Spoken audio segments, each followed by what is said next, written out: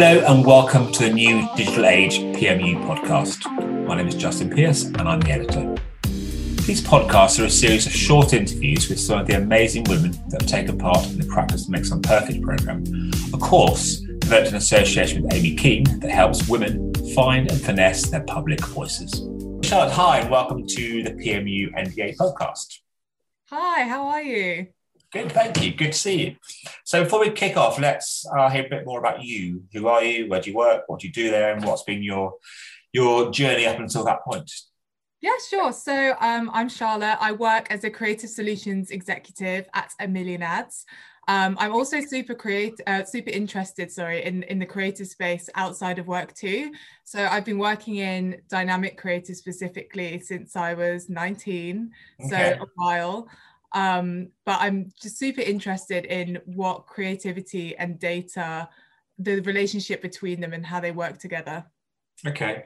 It is a fascinating subject. I think, it's sort of an ongoing challenge, battle, exciting thing to marry the two. I mean, I guess in the early days, creatives hated the idea of data coming in and mucking around with their beautiful, beautiful creations, but that's changed. So why did you want to talk about this today? You said you're already interested. And I think let's talk about, you said you've been working in this space or playing around since you were 19. So how did that start? Sure. So I started off at a media agency where I was doing dynamic display. So personalized adverts, for those who don't know what dynamic is, it's kind of personalized adverts which use both data and creativity together to create an advert that is relevant to your context, where you are, what you're doing, so that you're more likely to purchase at the end of the day, which is a really interesting and innovative field, I think. And I got into it because I just thought it was really interesting how we can combine the two together. And from when I started my job to now, I've had the exposure in a media agency, but also my current job now is to work with creative agencies to help write their scripts for radio. So I get a really good holistic view of how the client works alongside the media agency and how the media agency works with the creative agency, because I work at AdTech. So from this, I've seen how relationships work when it comes to combining both data and creativity together, which is very interesting. Okay. So first of all, let's talk about the positives. What can data do to supercharge creativity in advertising? Sure. So if we think about it, let's split it out into what data and creativity are standalone. So data is your knowledge, right? So the things that you know about your audience, data gives advertisers a platform to speak to the right people.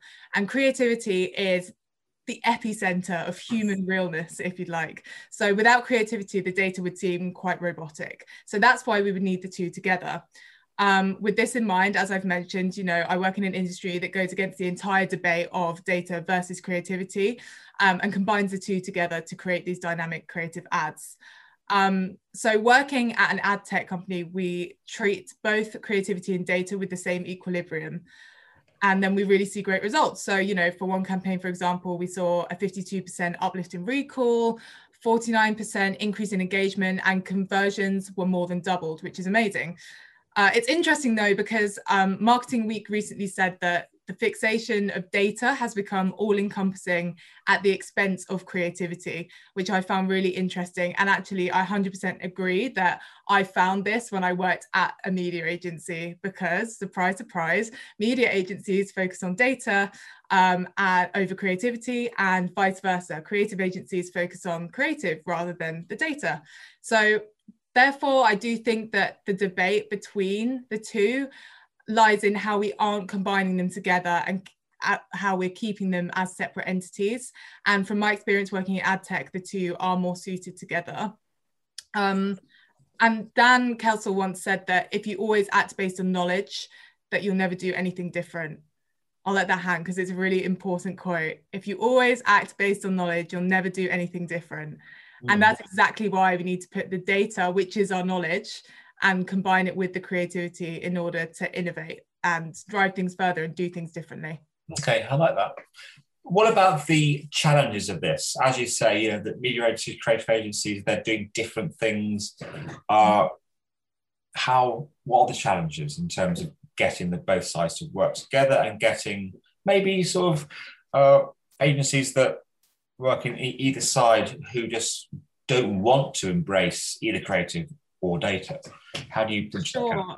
Yeah, that's a really great question. I've seen a lot of creatives actually being in-house with clients recently. So I do think that we're heading in the right direction to kind of minimize the points of contact that there are between all of these different entities, because it's not just the client, media and creative, right? You've got ad tech like myself, you've got DSPs, you've got publishers. There's a whole load of different communication points that need to be working together in order to create these great ads.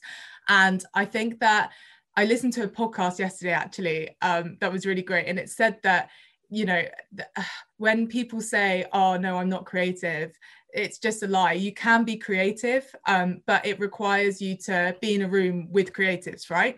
So I think that at the start of any campaign, you should always have everyone together. Whether that's over a Zoom call like it has been recently or in a room together, this is what's going to spark someone else's creativity. So, you know, you're in a room with everyone, one idea might spawn someone else's idea in the room, and you say, yes, what if we can do this too? And that's how you get everyone to be on the same page and to kind of create the synergy between those two things. Interesting.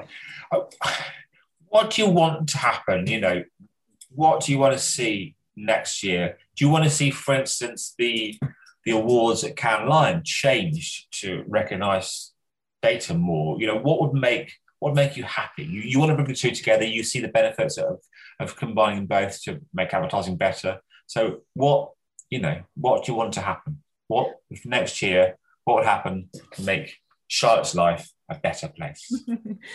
I think having everything as one central hub and diminishing the debate itself. You know, it shouldn't be about data versus creativity.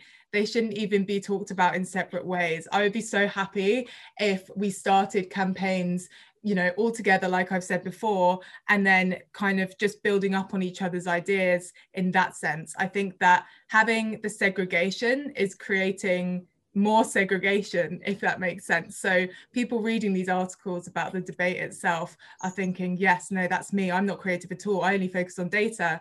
And creative agencies are thinking, yep, I'm really creative, we don't need the data. But actually, if we all work together, this is how we innovate and create that change. Okay. What do you think about phrases? I think it's a good point. You know, the phrase itself can cause division. What do you think about phrases like data powered or data infused, or, you know, so the data is essentially the thing that is powering the creativity that's coming out of our industry? I think that this will change naturally because the cookie is dying. So that's going to help things out a lot, because I don't think we're going to have as many possibilities when it comes to data, which is actually, I think, a blessing in disguise. I think that it's going to force us to think about how we can creatively use the data that we have, or use, you know, contextual data. So in my job, we use data from an IP address, which isn't really classed as data, it's more just contextual. So we can see, you know, a location as to where someone is, and we can use that in both a really functional way and a creative way. So, you know, we could, if we're talking about radio ads, we could either call out, hey, Charlotte, you're in South London. Or we could say, if we're working with an auto client, we could call out the nearest motorway, for example, and use it really subtly in that way. So I think that with the cookie dying, there's going to be a path that leads into a more contextual environment anyway. Okay, interesting point. So do you think too much data has made people lazy with creative? It's been too much, it's been too easy. Yeah, I think so. When I used to work at a media agency, I would always find that I'm definitely more creative than I am data minded. So I feel like I lean towards creativity anyway. But when I was doing both at a media agency, there was always, a campaign wouldn't be a campaign without the data, right? So there was always something there to do with the data. And I feel like sometimes it wasn't always necessary. So I think that it was put there for the sake of putting it there for the client and to impress the client with what we do have and what we can achieve, rather than actually to hit those KPIs that they wanted and to create good results. Okay, that's a really interesting point. So what to you is a great example of the perfect marriage between data and creativity? Either a campaign that you're working on, or you've run, or you've seen, or, you know, what's the perfect example? I'm going to be really biased and obviously choose a campaign that I've worked on. Of course, that's since I started. I have to, right? So I did a really cool campaign for an estate agent, and I mean, an estate agent in itself doesn't sound like the most exciting thing. But when you actually look at what you can do, it's very interesting to see how you can marry the two together.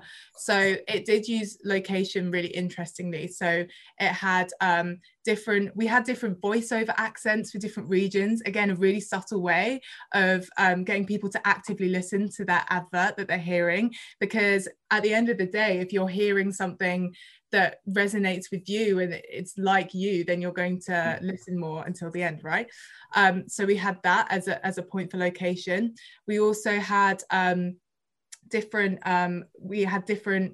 places called out within the different locations that the ad was being served. So for example, Cambridge, that would mention how many bikes there were in the town. And it was also very comedic as well. I think the tone was really great. And I do think the tone of an ad certainly helps make listeners feel more engaged. So that was a really cool example of how we subtly use data and listeners' data to create a really creative and relevant and contextual advert.